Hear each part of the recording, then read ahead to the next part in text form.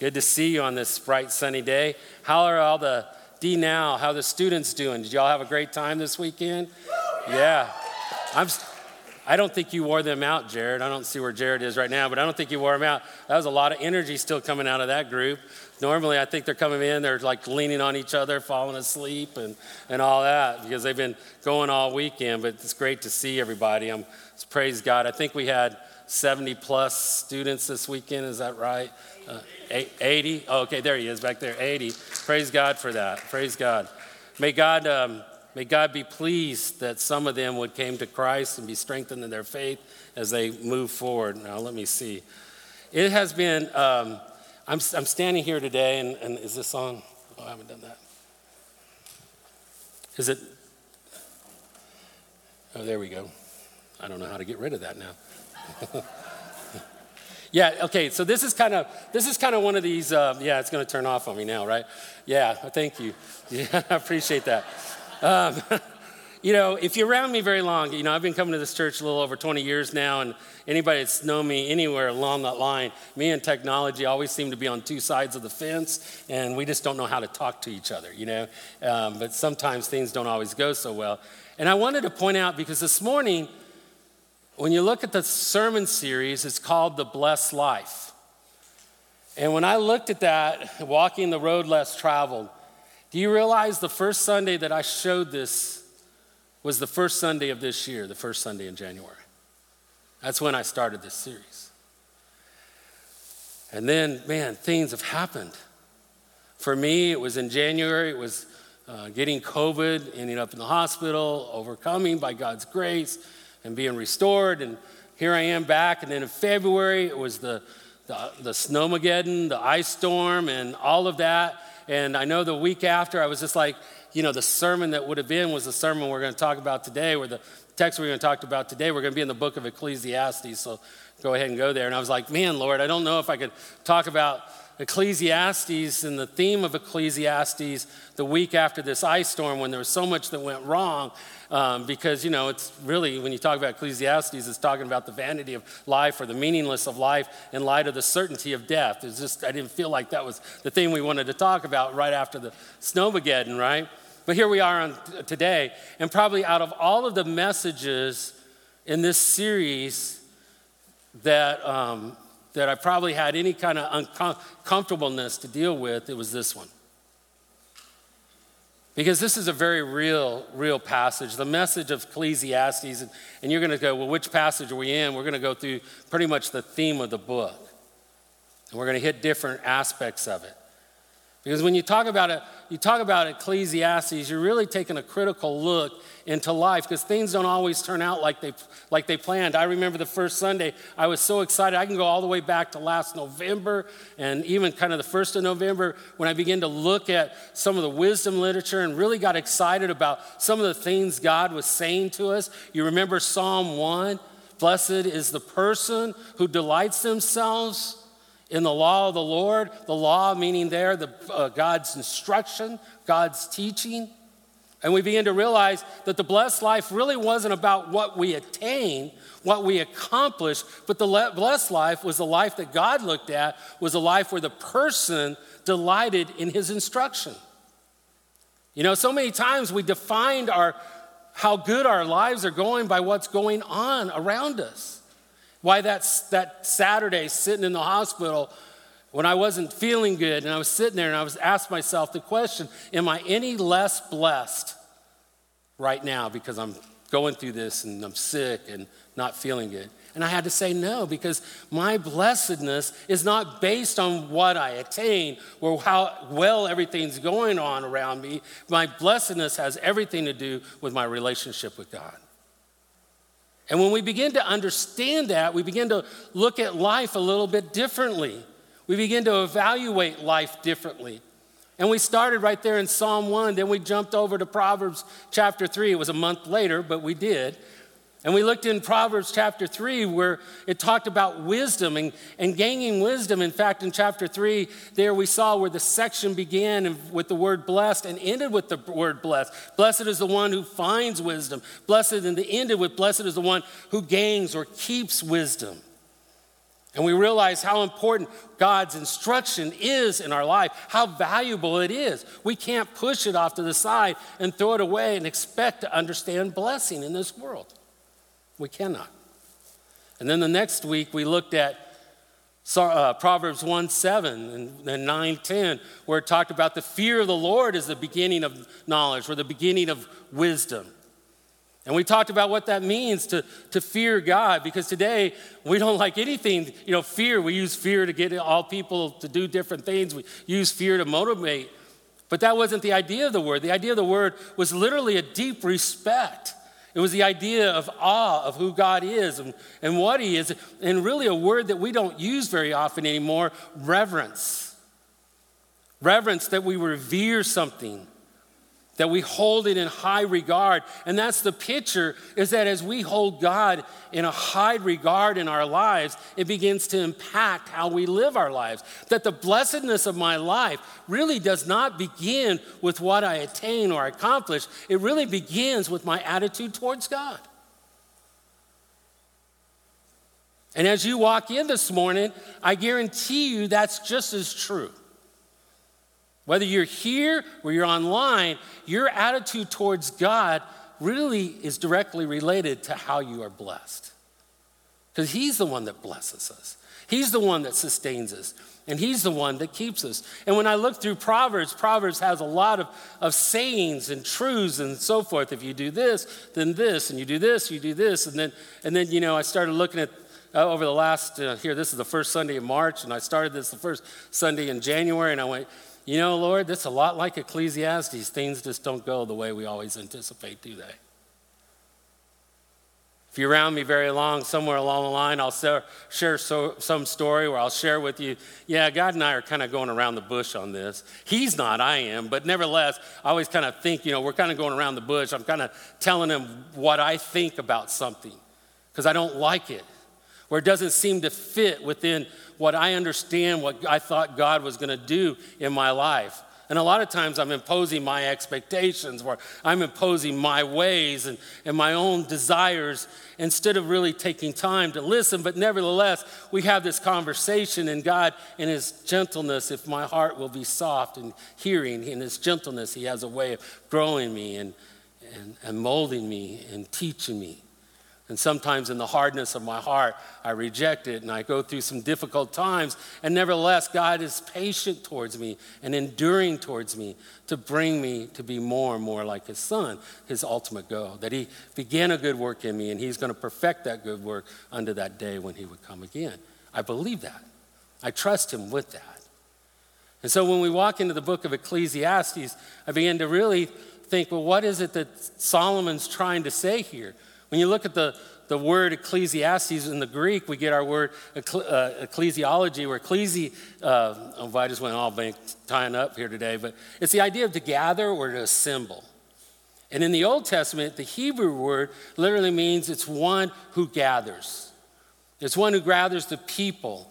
And a lot of times it's somebody who's gathering the people to say something. So like in verse 1 of Ecclesiastes, you see where it refers to Solomon as the preacher. Because that's the one who gathers. They would use that term. So that's where that gets it from. So this is a gathering. It's whereby Solomon is gathering people together, and these things he's saying to them, he's imposing upon them wisdom and instruction.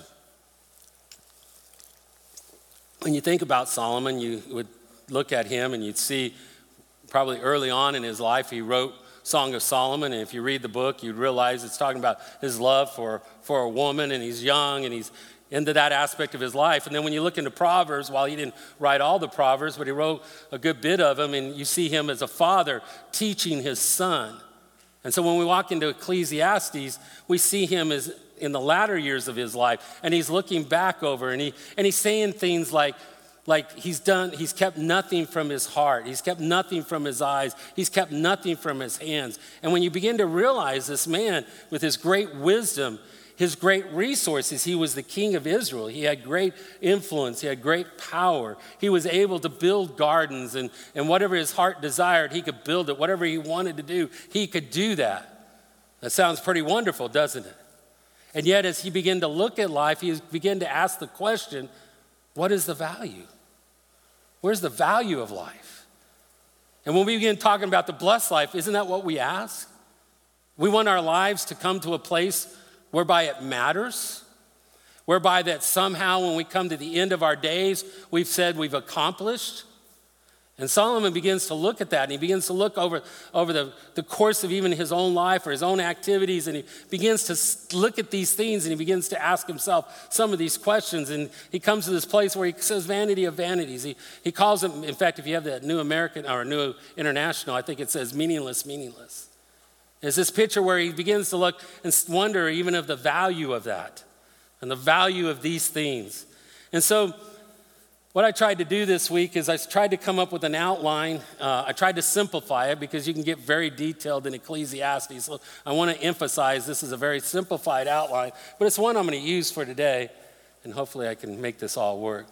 So when you talk about Ecclesiastes chapter 1, verses 1 through 11, it's kind of an introduction. We're going to look at it real briefly, the vanity of life under the sun. It's a really important term, something you need to understand when you read Ecclesiastes. What Solomon's doing is he's kind of looking under the sun of the activity of humanity, and he's wanting to see where's that value. What's the value of it? And you'll see terms as he walks through this book, and we won't get into a lot of it today, but you'll see these terms where he'll see one who may be wealthy and one who may be poor, where he'll see one who may be wise and one who may be a fool. But yet, you know what? We all end up in the same place, don't we? We all end up in the light of death. Because what is the result of iniquity?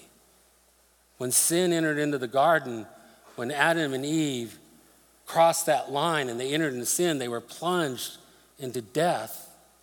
And they were plunged into iniquity, to sin and death, and it had its grips on them.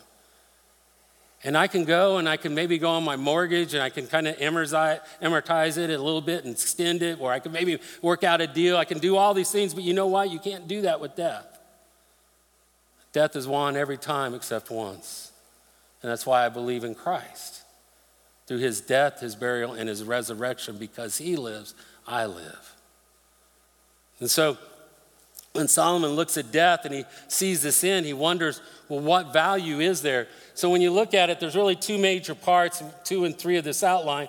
You cannot live in the past, the vanity of human achievement. What Solomon does in this section is he kind of looks at all of the activities, the achievements, everything that's been done in the past, and he wonders, what's the value of that under the sun?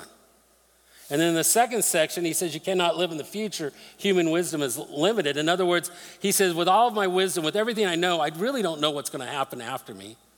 There's a part where he says he spends all of his life and he works and he saves, and he has all this, and then when he passes, he leaves it. He doesn't know if that person is going to be wise or a fool. And he's talking about his son. Will he be wise or will he be fool? We don't know what's going to happen after us. We don't know the events of the times. We don't know the tragedies that may come. And so he comes to a conclusion in chapter 11, verse 7 through chapter 12, verse 14.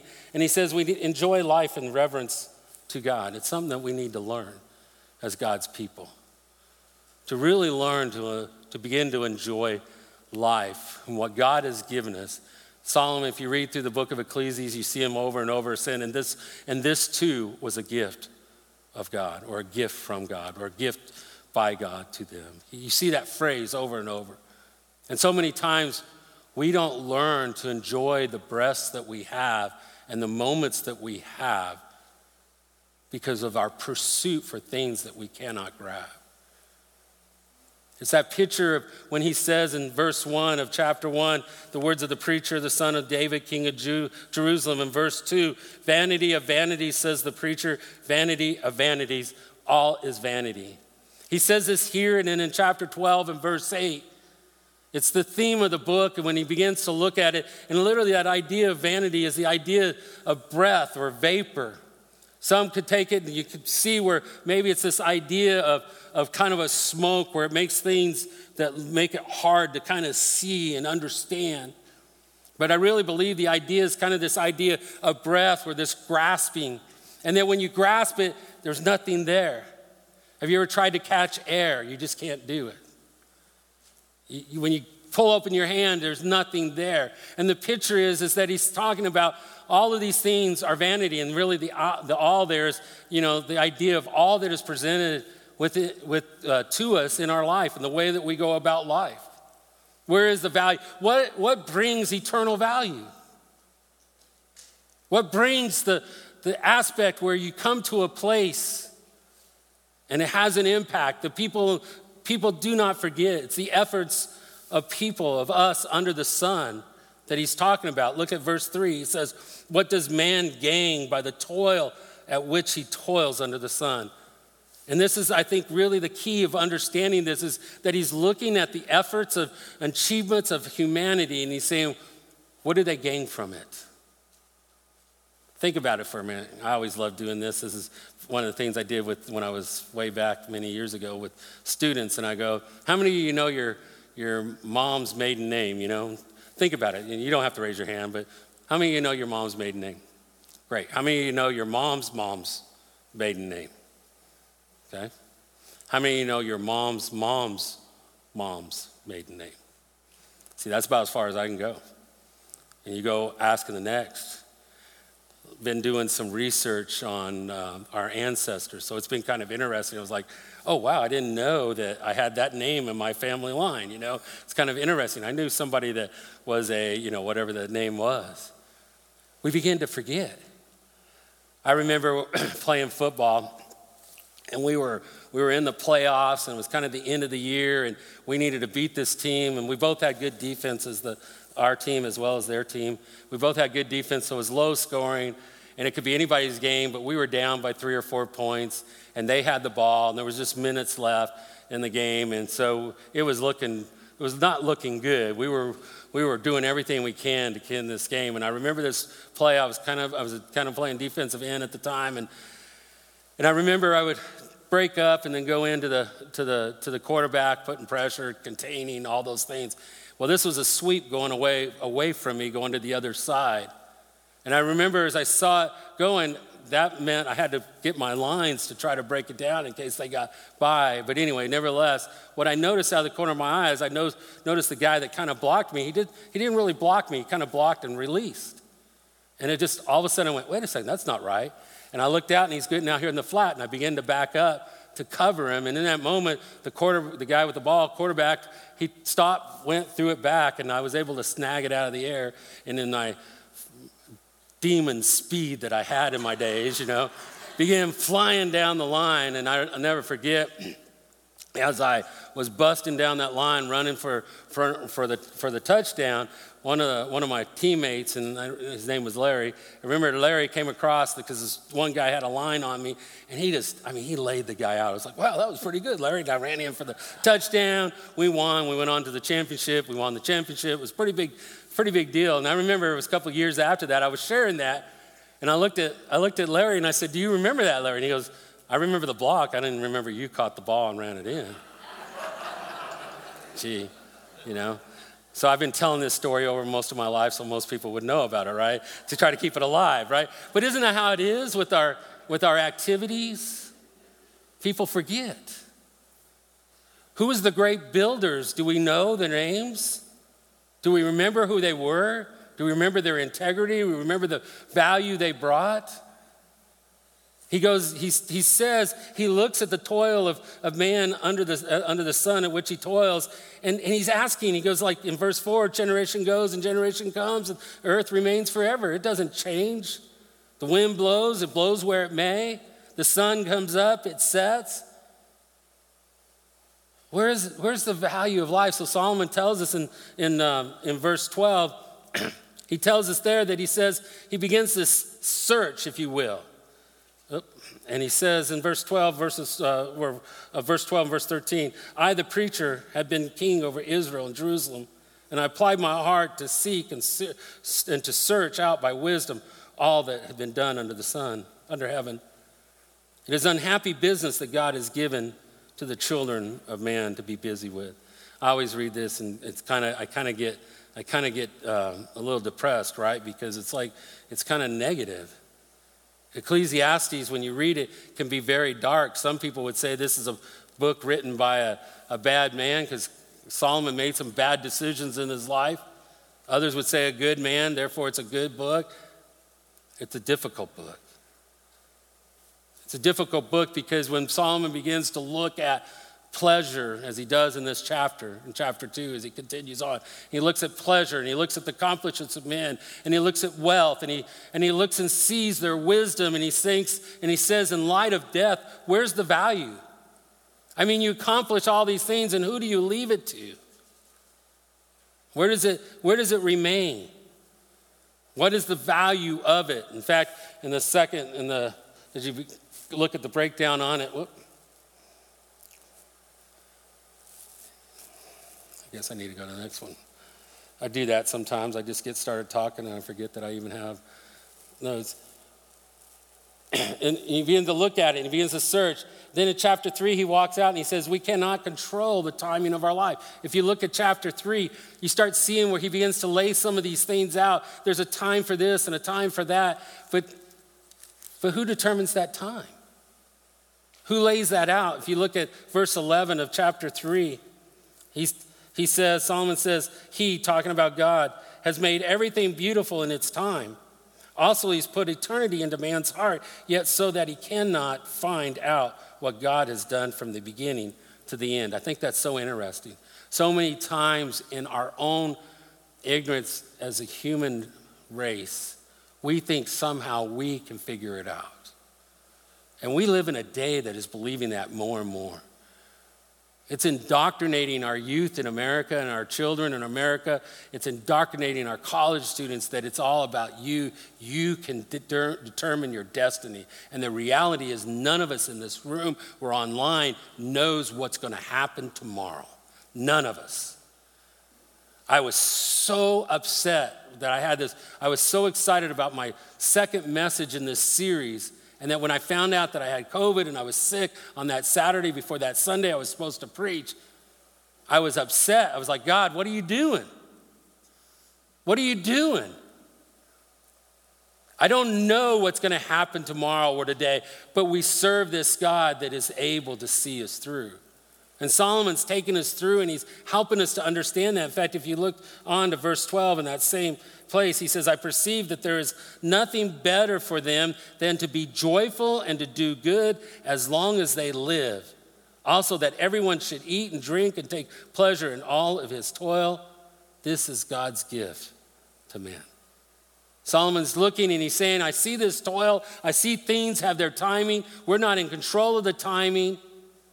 What we need to do is learn how to enjoy life in the midst of our toil. So many of us, we grow frustrated and aggravated and upset with God, don't we?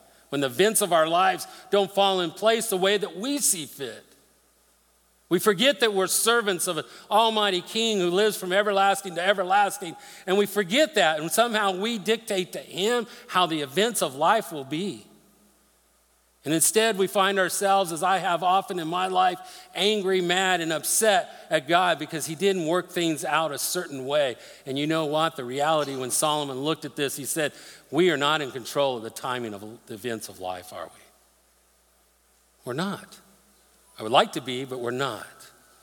We're not. And he goes on in chapter 4, in chapter 4, he says we cannot comprehend the cruelties of life, and that's so true, is it not? There's things that we see in this world that do not make sense to us. In fact, if you read the first part of chapter 4, it's pretty difficult because he's talking there about the idea that life sometimes and the pain and the cruelties of life happens that it would almost be better not to live and to experience it. It hits us at the very crux of our souls because there's things that we see, there's things that happen in this world that we cannot explain. There's pains that happen. There's difficulties. And what Solomon does here is he lists out in this chapter, in chapter 4, four of these kind of a better statements. It's better not to have faced evil deeds under the sun. He talks about the guy who works all the time. And he's saying that it would be better to have some rest and work. rather than to have two fistfuls of toil. That there needs to be this rest. He's talking about better because he's seen that person who all they did is they worked and worked and worked. And yeah, they have this great, nice, beautiful place, but where's the value in that? Isn't there to be rest as well? He says he's seen the person who's alone. It's better two than one. And he also notices that a poor wise lad is better than an old foolish king. We put so many values on the things that we attain. We think it would be better if I had those riches. It would be better if I had that power and that influence. It would be better if I had those things. And Solomon's looking and he's like, I've had this, but I see where a poor lad who's wise is better than an old foolish king. We need to understand sometimes life does not happen the way that we desire. He continues on and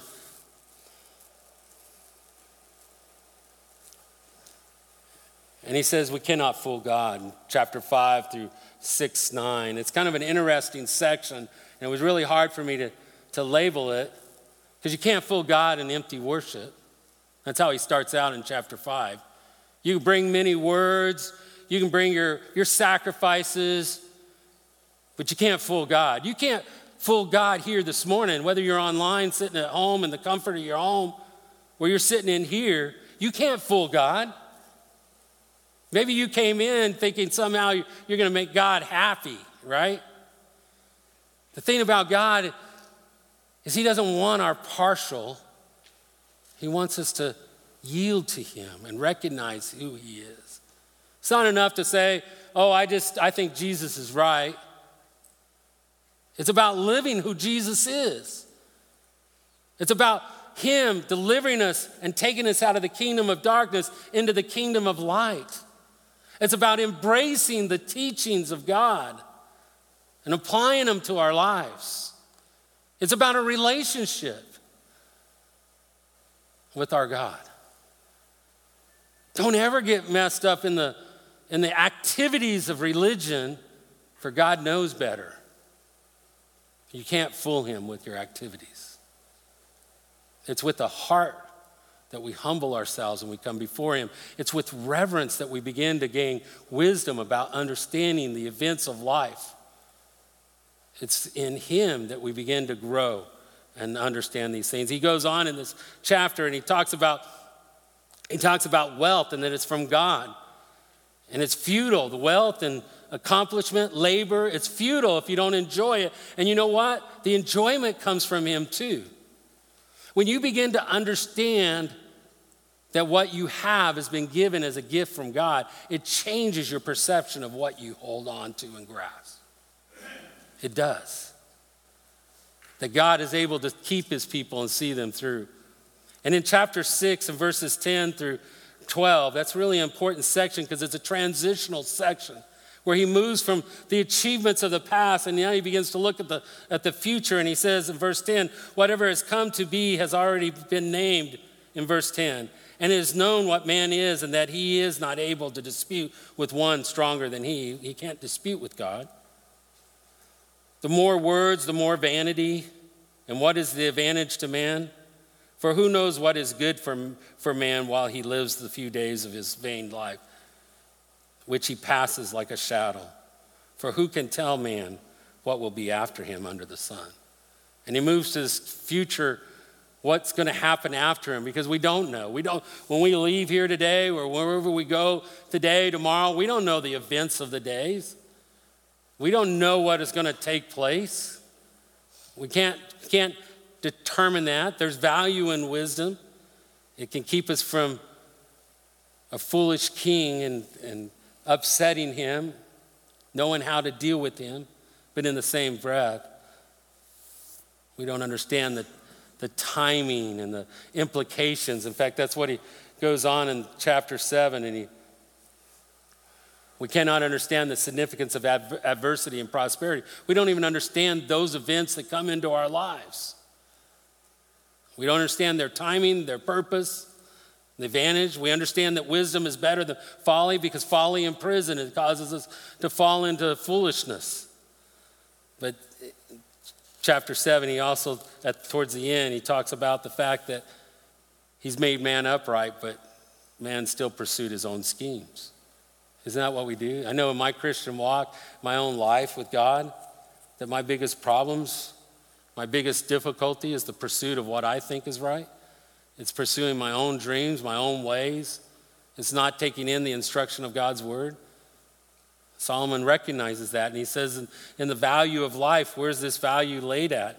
Chapter 8's really interesting. When you look at chapter 8, it really is broken into two parts. Oh, there it is, yeah. We cannot understand the ways of life. And it's just two parts. There's this idea in the first part whereby wisdom it can help us avoid the king's wrath. We know by wisdom how to deal with the king, and we avoid his wrath. But then at the second part of it, a person can understand, or wisdom cannot help us figure out the ways of what's taking place under the sun.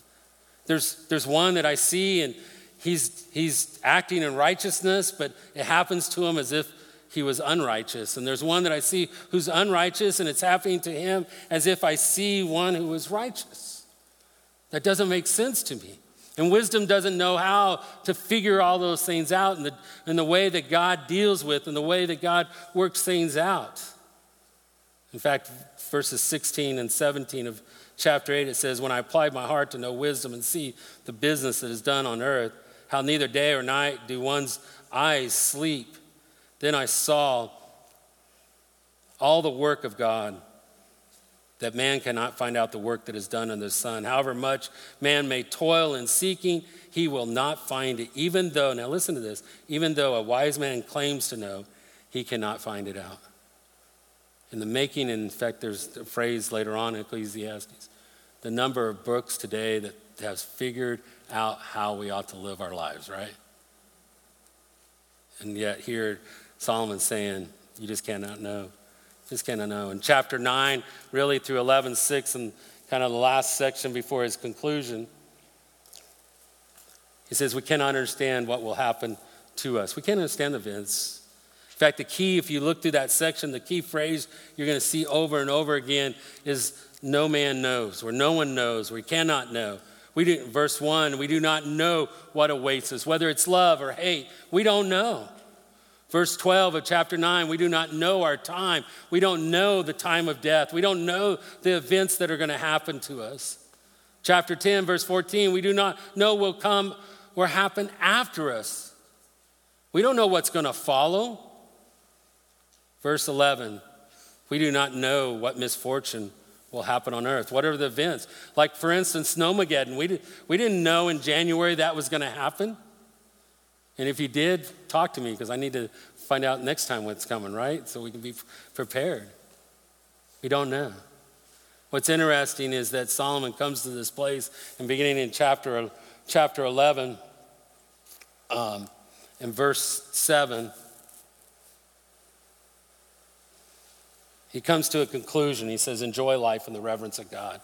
Verses 11, chapter 11, verse 7 through chapter 12, verse 7, he really begins to just talk about enjoying your life. And he really talks about the young person, the student, like you guys that were D now this week.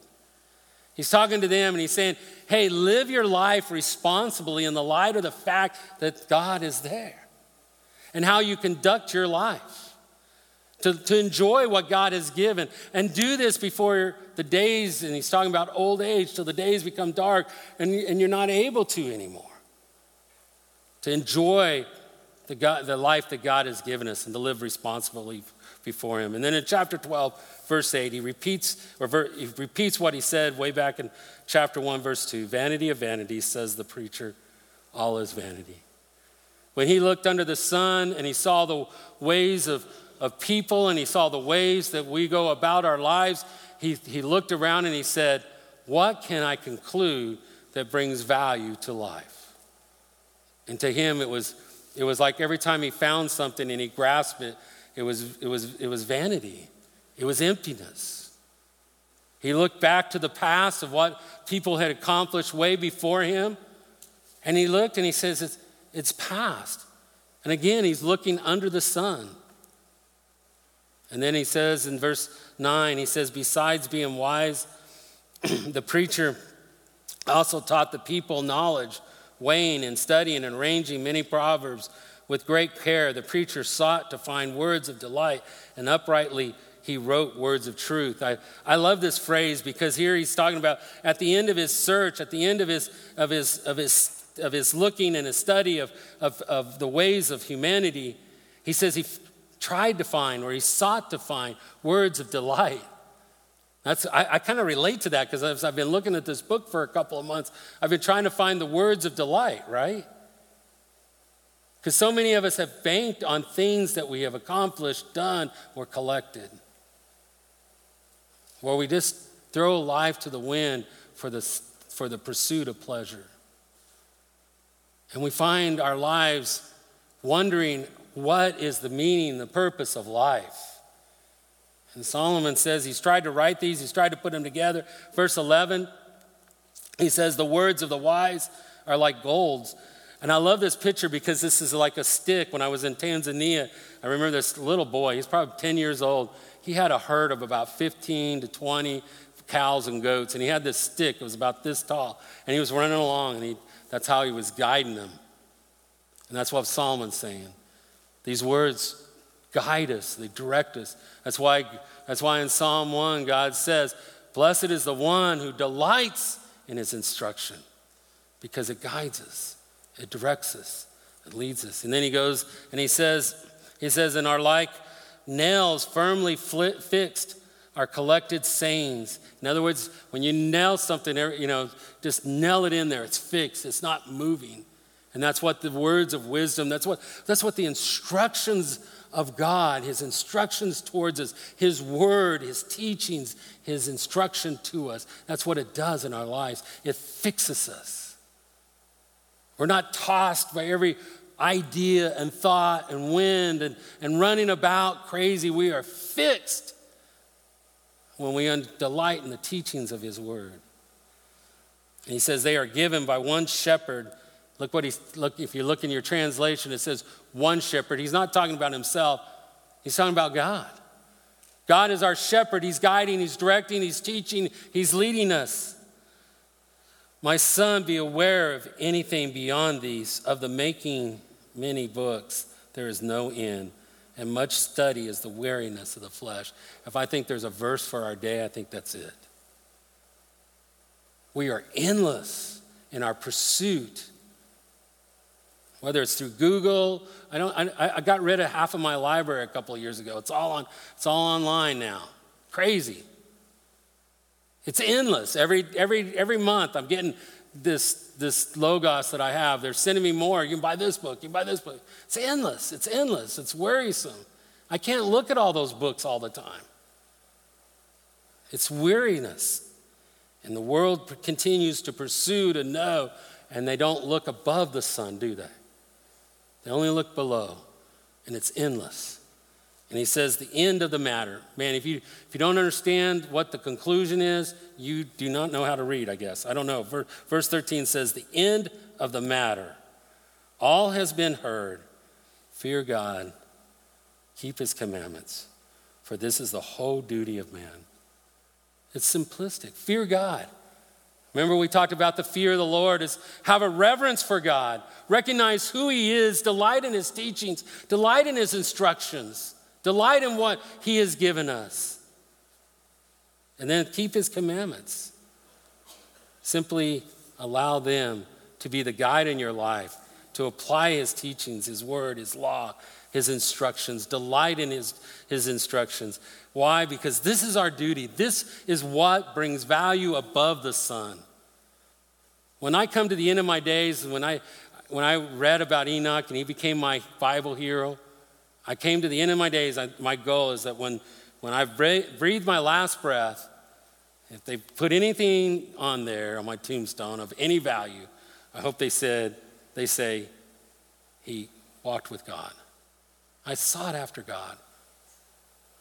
That was my goal. That's my goal. Because to me, that's the only thing that transcends under the sun. And then he says, Solomon ends, for God will bring every deed into judgment with every secret thing, whether good or evil. In other words, you're not going to fool God. You can be here this morning, you might be thinking you're fooling God. You know, maybe you're thinking God's just happy that you're here. I don't know. You think you're fooling God. You're not fooling him. He knows everything, good and evil. And the beauty of that is he's addressed everything in his son, Jesus Christ, that whosoever would believe in him would have everlasting life. Let's pray. Father God, pray this morning that as we go out from this place, let us not be that we're such that we're hearts that are set on what we attain or we collect or our achievements.